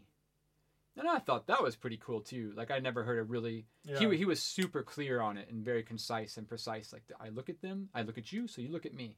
Oh, that's kind of a cool idea. But that just goes along with this idea of, I think for me it's wrapped up a little bit in this idea that the audience is bored and stupid. And there's this idea that you can give the audience more credit than maybe is the tradition somehow, or like the kind of the attitude of performing when I started at least in the 80s when I encountered these ideas, which I think come from way before then. And this idea that the audience is intelligent and they're going to be engaged. And it goes back to the genre of good. That if you do something that's good, then they're going to watch it. And you don't necessarily have to hold their hand and drag them down through the entire show. performance of just keeping by looking at them and checking in with them, like, is it still okay? It's like, yeah, well, maybe if you're doing something good enough, then you can skip over some of those formalities. But have you ever Yeah, I mean, I had had a crisis about looking at the audience? I hadn't heard that thing about that Canton said. That's really cool because it's specific to circus. It's like a commentary on circus. Yeah. And I hadn't heard that before. Every comment I've heard about looking at the audience is always about, humans and people and not so interesting responses. Maybe it's cool to hear what Victor Key has to say about it. And for sure, like, he's onto something. There is these primal human animalistic instincts that we of course can analyze and come up with some clever way of doing it. But back and sure, I look at the audience too sometimes when I do a performance, but okay whatever. It's not a super... No, okay. It doesn't bother you. It doesn't bother me that much, at least not lately. Like, it's more like there's been like really technical aspects of looking at the audience that has bothered me. Like, for example, if I have a moment where I'm like, and I'm going to look out to the audience and, acknowledge them or whatever it is I do. And then I look out and I look specifically at some person. There's you can get in a lot of trouble when you do that. Like, first of all, if you look out, because you often when you're on stage, you don't really see the audience. Like, maybe you see them a little bit. There's maybe spotlights in your eyes. You can kind of see them. So when you're looking out there and you see someone, maybe that person, like, there's been so many occasions where I've felt like that person didn't look at all like I thought he would look. Like, maybe it's someone really, ugly or really beautiful, or there's just a surprise in me. Like, I kind of go, whoa. Like, I look out there. That's one surprise that I'm just like, okay, then I kind of have to, I get startled for whatever reason. Yeah. And the other thing is, like, if I look out and I specifically happen to look out at a person who at that point was looking, at their watch or they were looking away, then I feel kind of stupid. Like, I'm looking at this person and maybe then that person feels that I'm looking at them, so they look at me, and then you have this kind of awkward thing going there. Yeah. So I've had that. Then it just becomes this little technicality that you have to deal with. But that brings up a thing that really is really important to me, and it goes back all the way to that Celebration Barn theater with that guy who was going to connect with the audience, right? Right. And what I think is so funny is, let's say, hey, I am going to connect with the audience. It's all about forging that connection. Well, let me ask you as a performer being elevated on a platform and being shown with bright lights in your eyes, being in basically a different world than the audience, is that helping forge the connection? It doesn't really, for me. Like, for sure, being elevated, maybe, that the audience can more easily see you, that could maybe be beneficial depending on how the seating goes and how many people there are, because there's more of the audience than you, probably, generally. But if we think back to all those shows we did with Shoebox Tour and in Iceland and also with our company Capsule here in Stockholm, where we're performing in libraries and schools, sports halls and gyms and in classrooms. I really love this idea that the audience and the performer are on an equal starting point. We're equal as human beings. And that also kind of, definitely relates straight back to that idea that, why are you on stage? Because I'm better than you. Like, no. We're cool people here. We're both cool. Everybody's good. But now I'm going to do something. I'm going to show you something that I want to show you, and you're gonna give me your attention that you want to give me. Yeah. There's a mutual respect there, and I love it when we do our shows like Blick or Bevis. Those are on my YouTube, I think, I think that's on the YouTube channel. You can see them, the whole show, and we don't use any special theater lighting, and we don't use even a theater. We're performing just in a room, and the audience is in the room with us. We're all literally on the same level of the same floor, and we're all literally in the same lighting states. And I love that feeling, because then it's not a disconnect. It's not like the audience is watching TV. So you're on stage in Germany, and you look out, at the Winter Garden, and somebody's eating their whatever pasta and drinking their beer, and then they're shocked that you're looking at them, and you're looking at them, and they're looking at you. It doesn't happen because you're in the same world. And I love it. I love that feeling of being in the same world with the audience, literally, in not just in concept, but in the design of the show, in terms of like the staging and the lighting and things like that. And just while we're on that topic of status, meaning that as the performer, you have an elevated status in terms of you're generally the center of attention. Like that's generally one component that's hard to escape. Although we can talk about Michael Motion being the center of attention, or is it his props being the center of attention? I think it's like a fun thing to think about. But this idea of having a hierarchical status, that the performer is on another level above the audience, I kind of don't find so fun as a starting point. Back to this idea that the audience is bored and stupid. But while we're on this idea of the things that I love the most about performing, I just want to say that this idea about the audience being interested in what you're doing, I think for me, the best thing to get to, the best feeling or place or moment or relationship to get to with a juggling performance, and maybe it's true with other kinds of performing, I don't know, but for me as a juggler, is that the audience doesn't know what you're going to do next, but they want to find out. And that's like a small little detail there, because it's very easy for the audience to not know what you're going to do next, but it's very easy for them to also not care and be like, oh, I don't know what he's going to do. I don't care. I don't need to watch this. But I love that moment of the audience is just like, what's going to happen next? What are they going to do? What's that object going to do? Maybe it's not even a new object. Maybe it's still just the 3 balls you've had for the past 10 minutes. But what are they going to do next?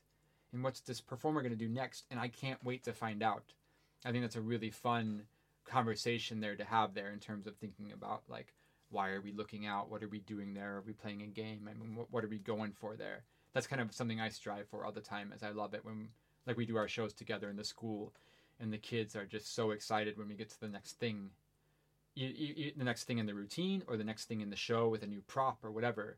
It's super cool when they're on board, right? And you can feel it. And they're just like, wow, we're going to do this next thing together. And anyway, go. No, I was going to say something about the very first thing that you said about I treat the audience like what was it? They're stupid and... Well, the premise is that the audience is both bored and stupid. There you go. The premise is that the audience is both bored and stupid. And I guess, I mean, that is an assessment that you have to make when you're going to make a performance somewhere. Like, what is the audience generally going to be like? That there is some utility of making that assessment. But just to say, there's risk both ways here. Like, okay, bored and stupid maybe is extreme, but just in terms of, like, let's say it's your typical contemporary dance audience, you certainly don't have to look at them. I mean, they're very used to watching performances that are the typical fourth wall, like you looking into a world, you know. Mm-hmm. The performers never look at you. Yeah. And they're very comfortable watching performances like that. Yeah. Whereas if your audience is more of the type that are used to seeing more live entertainment, perhaps maybe they're used to the actors or the performers, you know, looking out or having that human to human direct connection. I don't know, but in terms of them being bored and stupid, there's that risk. Like, let's say you make that assumption about the audience, so you do something to really hold their hand in the beginning of your performance and really lead them on, and like, you know, whatever it is that you do, and they're not bored and stupid. Yeah. The risk then is that they might feel like they're being... You're being condescending. Exactly. Yeah. And the other side of the spectrum, let's say you go like, no, but my audience, they're really smart people, whatever. And you come on stage and I mean, that's the typical one, right? Did they start? You know?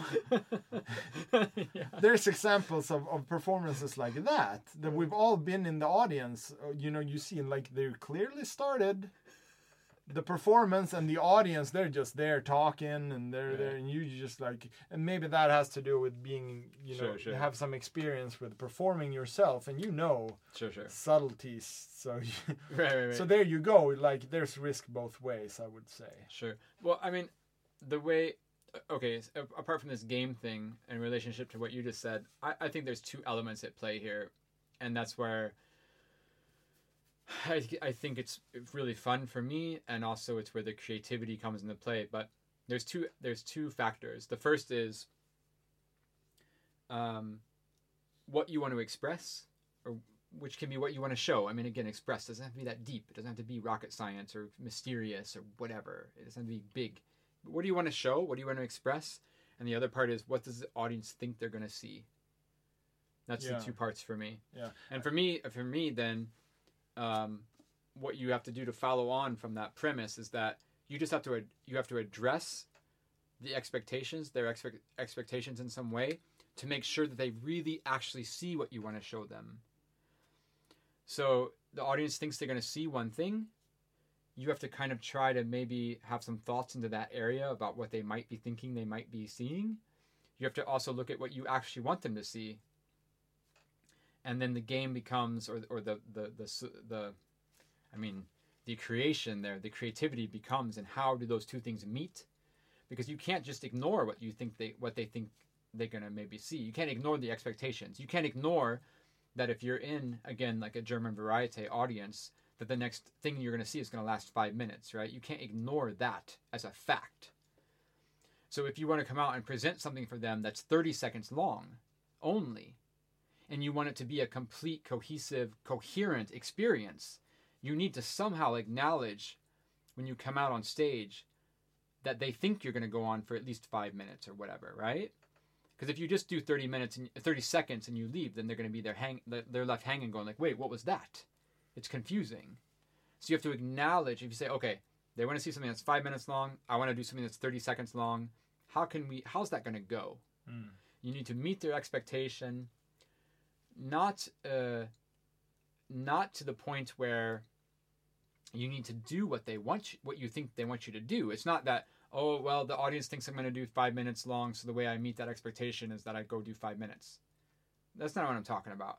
I'm talking about you have to acknowledge what that expectation that they hold, and you have to somehow relate that to what you actually want them to see in an effort that they will see you with fresh eyes, that those expectations won't cloud their vision or distract them, so that the whole time they're watching you, they're thinking in their head, man, but I thought he was gonna... I mean, the perfect example is a lot of Diablo juggling acts. They come out on stage, they have 5 Diablos in their hand, and they set down 4, and they start doing 1. You know how it goes. That entire time they're doing 1, what are you thinking? He's going to do 5 at the end. When's he going to do the 5? Yeah.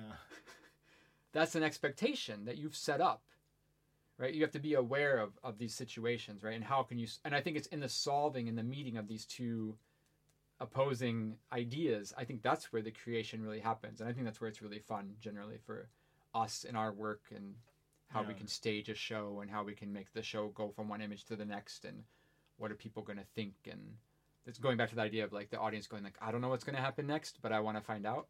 Yeah. Kind of that idea. Right.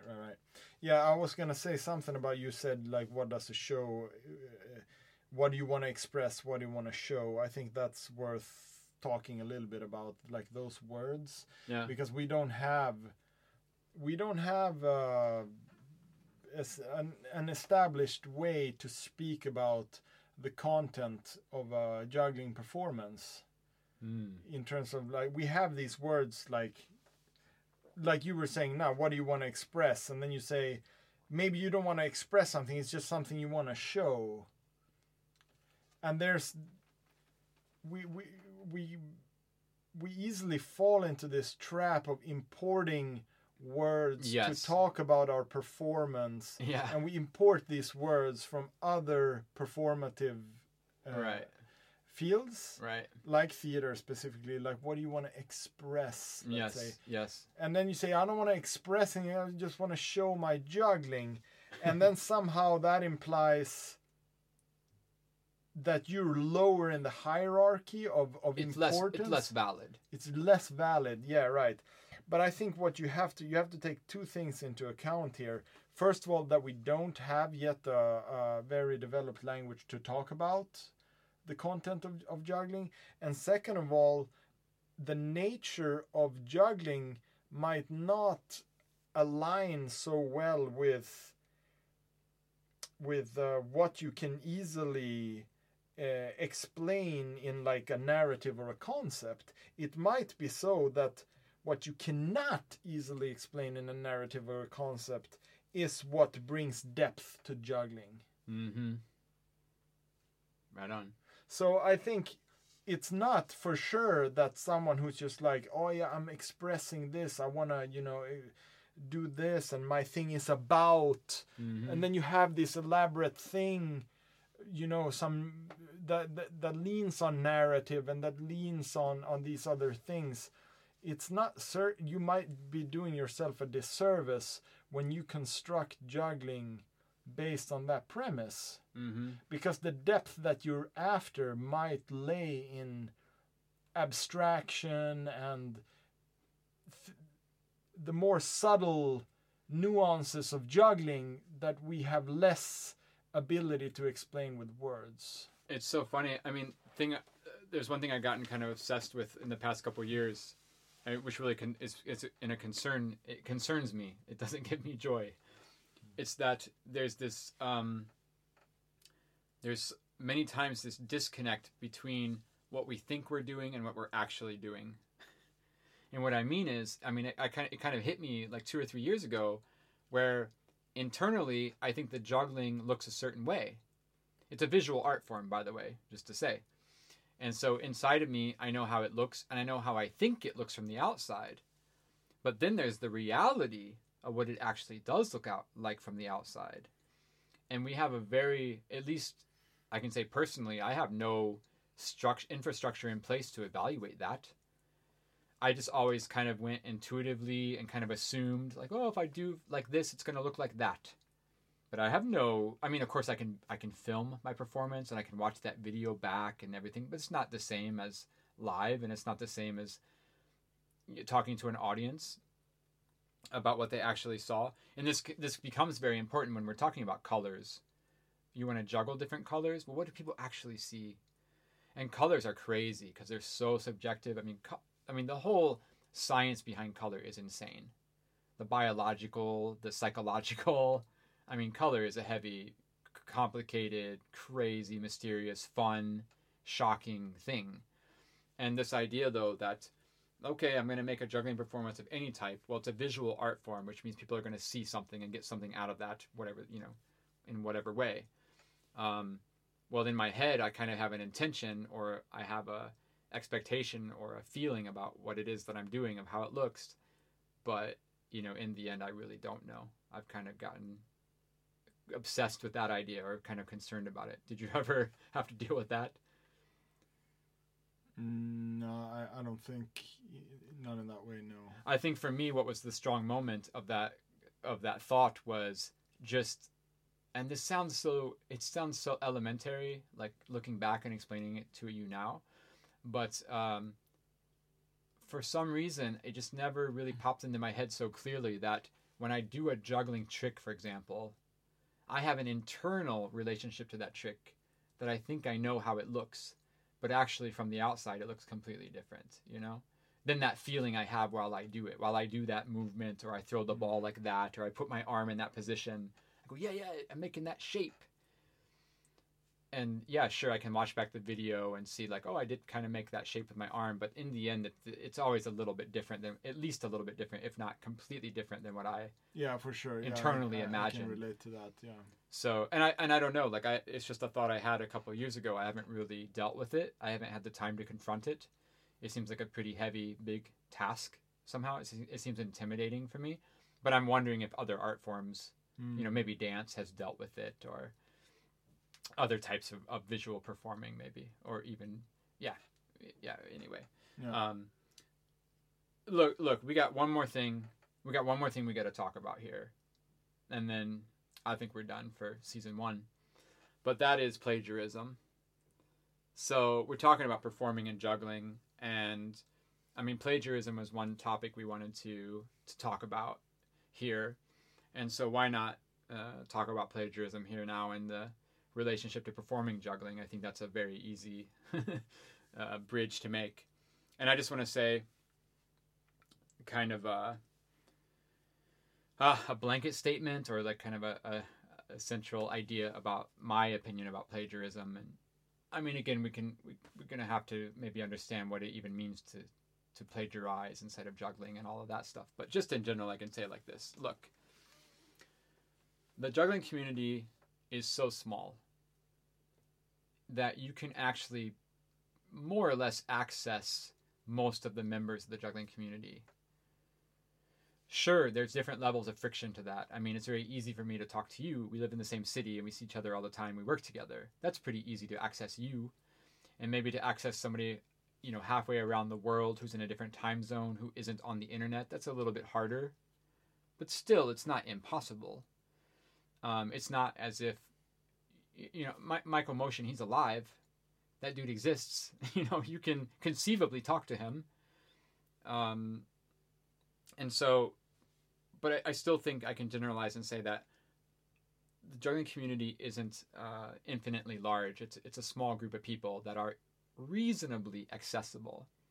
And in this way, you could just have a conversation with people. So I see Toby Walker do this trick with clubs where he rolls it on his shoulder. Well, you know what? I can just search Toby Walker on Facebook. That's cool.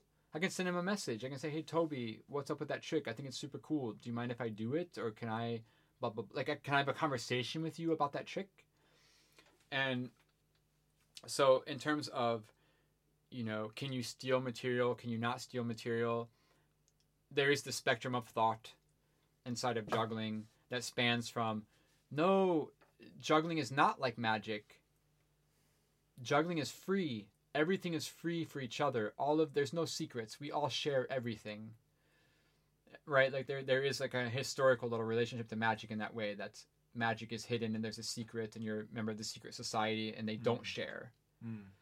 But jugglers are the opposite, and they share freely. And if I do something, you can just do it and you don't have to ask me, and there's no ownership, right? That's like the free side of the spectrum. And the other side of the spectrum is, you know, you have friends, I have friends who make a juggling trick or concept or routine and they never show anybody. Why? Because someone might steal it. Someone might copy it. And then that's the other end of the spectrum, right? And then you have that spectrum, and most of us fall somewhere in the middle, I guess. That's not so extreme on either side. And so this idea of can you steal or not? Well, or of course they don't call it stealing. Can we copy tricks or not? Can we freely use other ideas and concepts or not? Well, here's the thing. From me, at least, number one, I think you can have a conversation with people about it. And it can be you don't need to have a draconian law that's just 100% of the time yes or no, you can copy or not. I can just call you, or I can write you a letter or whatever. We can talk about it. That's cool. Oh, Toby didn't really want me to work on the club floppy shoulder roll for whatever reason. But, you know, I wrote Eric, and he wants me to do, I want to do some head roll stuff. That's cool. Like, it can change. That's no problem. But there can be a conversation that we value as a community, that we uphold, that there could be a conversation. There's a desire for a conversation. That's just one proposal. And the other thing is this, that whatever you want to do in your bedroom, you can do, as long as it's not hurting yourself or other people, right? I mean, I don't need to get into ethics and morals here and whatever, like, philosophy. But in terms of juggling, whatever you want to do in your bedroom, go for it. So you want to build a triangle in your bedroom? That's cool. Go learn the triangle. And in fact, I think the thing is, I think you should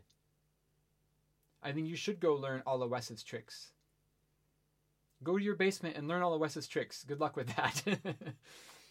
But what I mean is, in terms of the evolution of the community and the art form and the culture and all these things, I think it would be great that you could assimilate and understand internally all these techniques that exist, so that you could then further your own process in terms of finding new, or the next step or the next evolution of those ideas.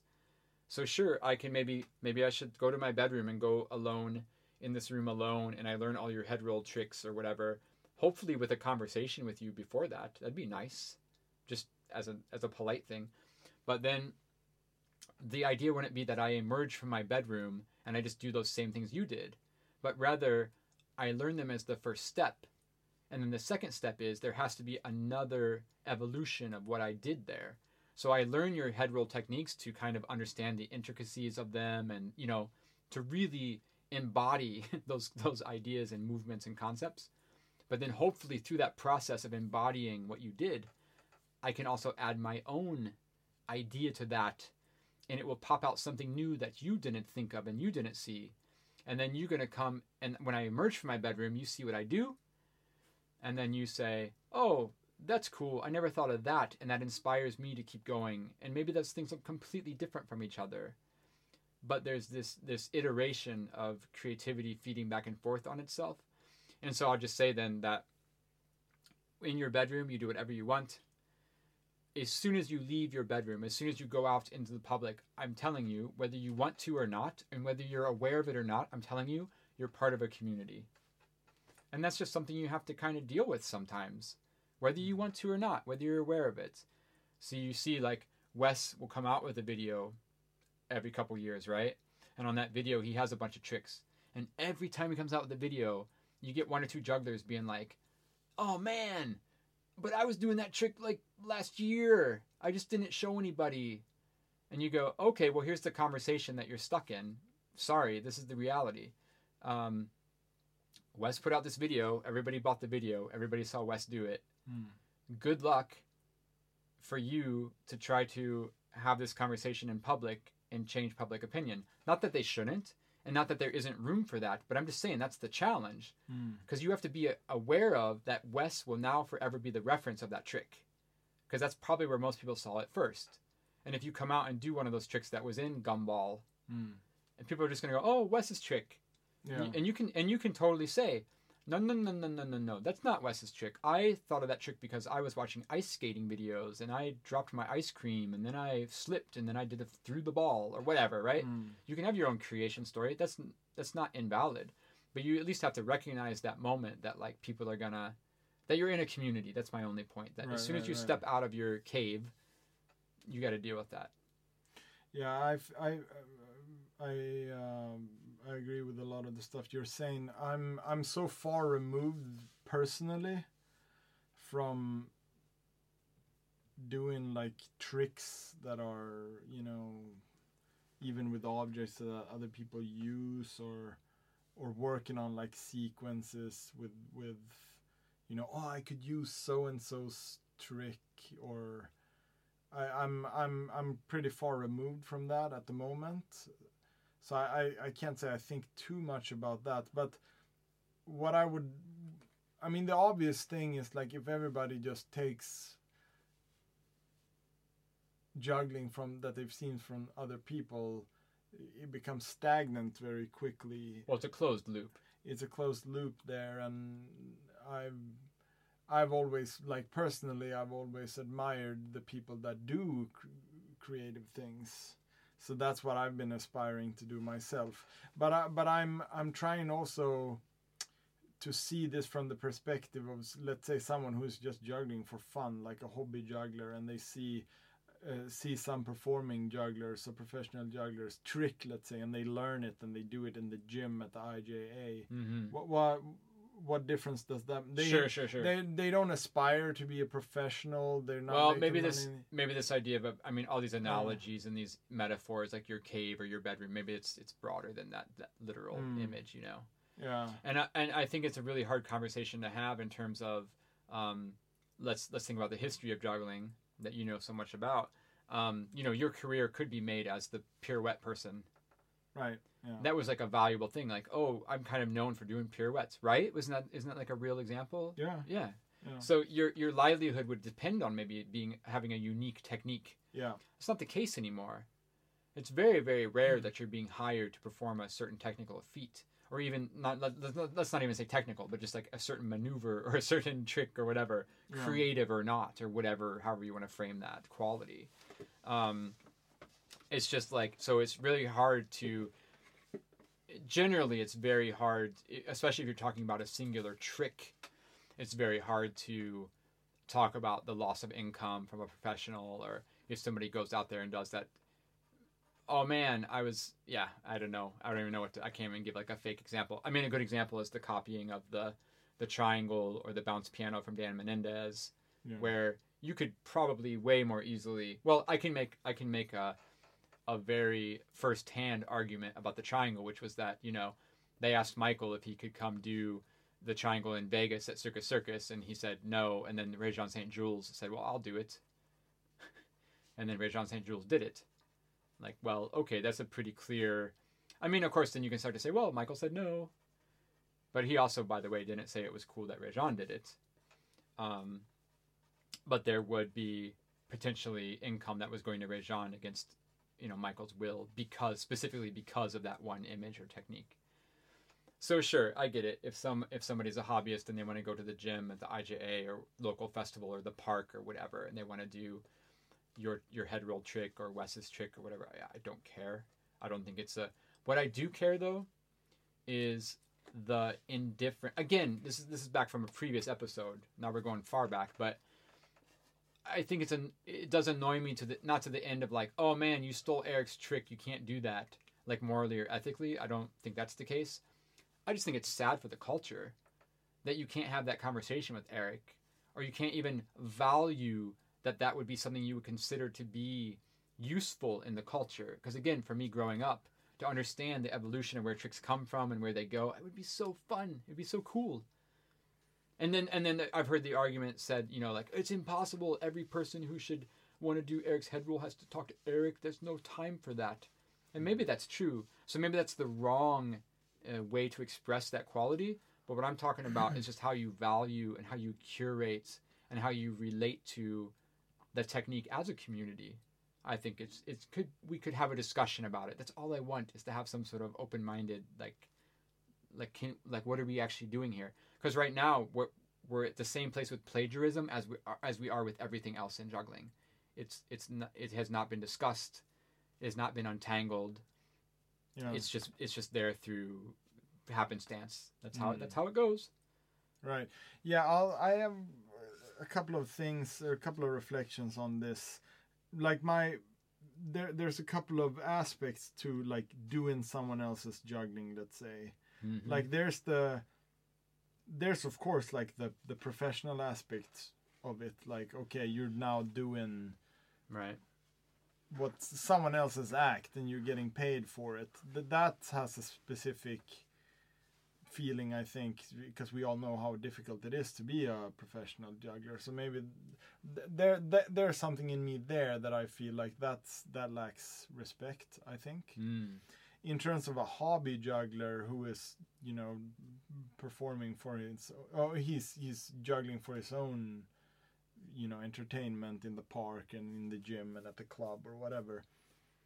I can't really say I care. Like the aspect that I care there, that they would do someone else's juggling, I would be like, okay, well, you're not contributing to the field by doing someone else's juggling. But I don't. That's not something that bothers me. That's just more of an observation. That okay, like this, it's not evolving because of you. Yeah. Just as an observation, which is fine. That's maybe not their desire to do that. They just see a trick that they think look like fun, so they do it. Sure.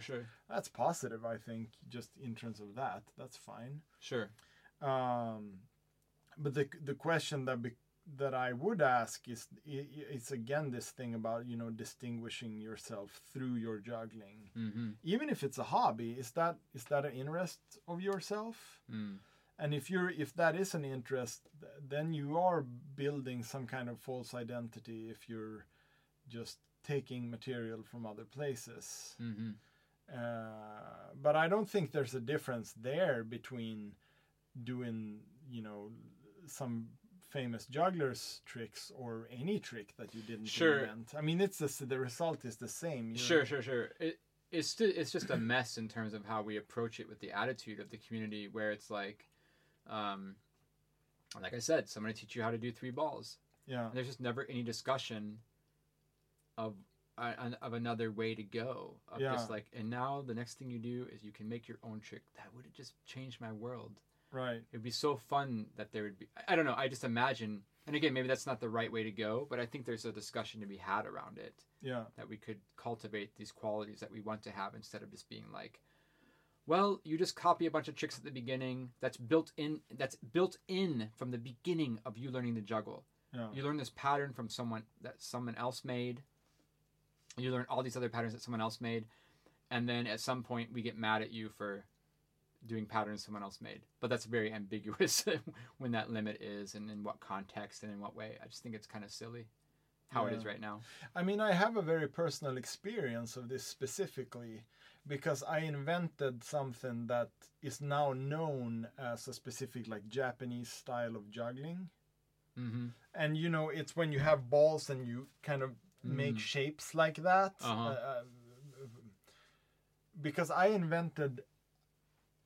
I made a sequence like that was about a minute long, and this was in the early 2000s, that I would perform at places and stuff. And I showed that to a Japanese juggler called Masaki when I met him in Las Vegas in 2005. And I taught him the sequence. Yeah. Like, so it was my choice. Yeah. He saw me do it. He thought it was amazing, and he wanted to learn it, so I taught it to him move by move. Yeah.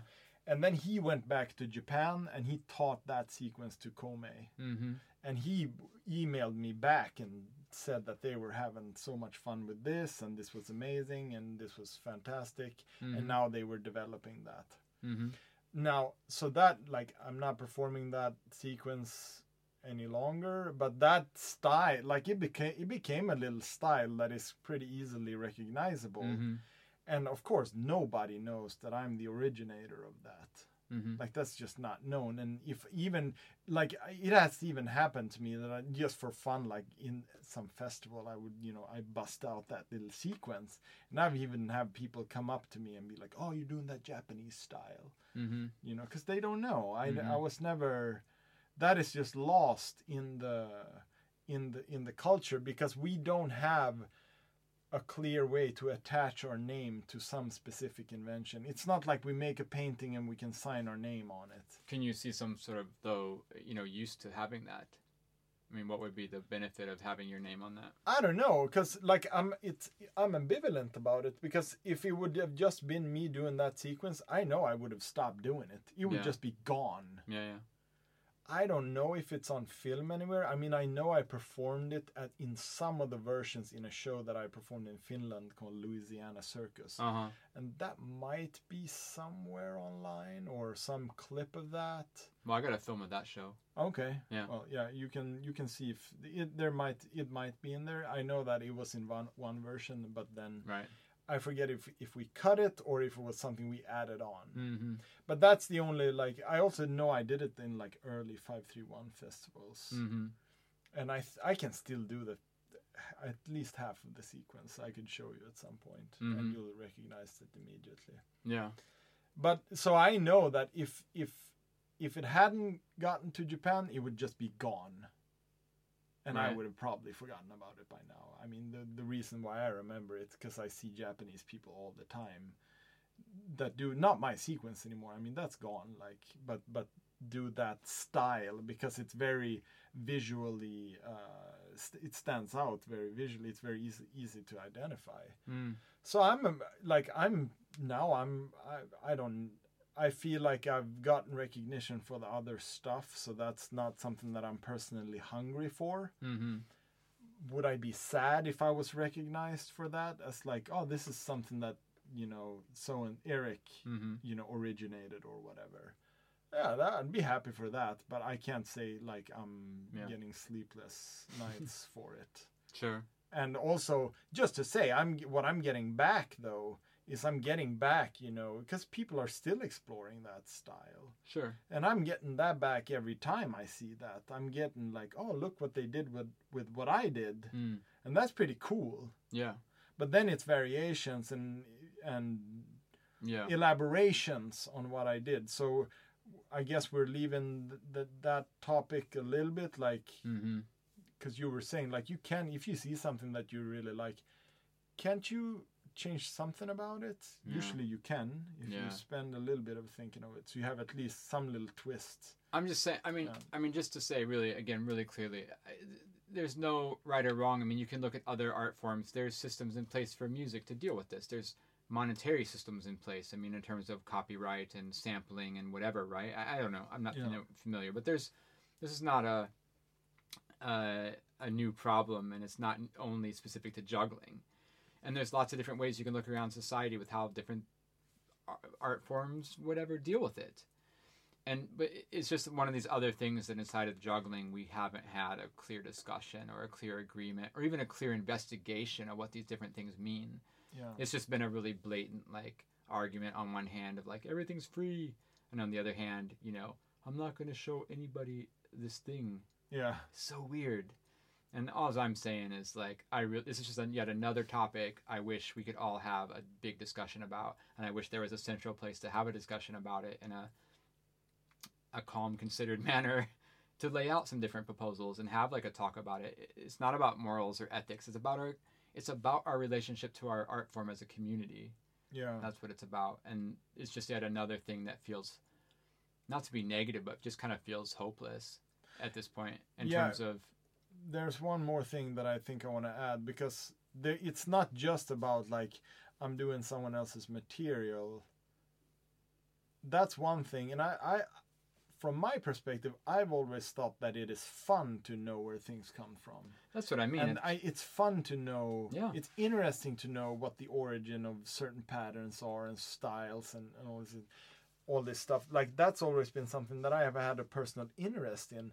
What surprises me is that there's people, well, first of all, people who don't care at all for that. Okay, that's fine, you don't care, whatever.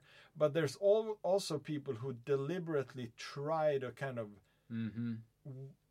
deliberately try to wipe over the history and the origin of things. Right. Like, that they know where these things come from, and still they like, oh, okay, I see you're doing that person's whatever thing. Yeah. And they're like, no, it's a little bit, they try to cover it up, or I hadn't seen that. Or they say it's not important. Or, that's not something we should care about. And like, okay.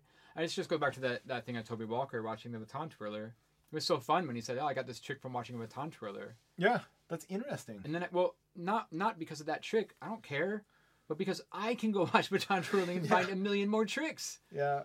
It was just so fun to have a culture that's alive with some feedback like that, like a living organism that has like a positive feedback loop that kind of keeps generating new and positive things. So, hey, look, let's shout out Sean McKinney and let's turn this off. All right.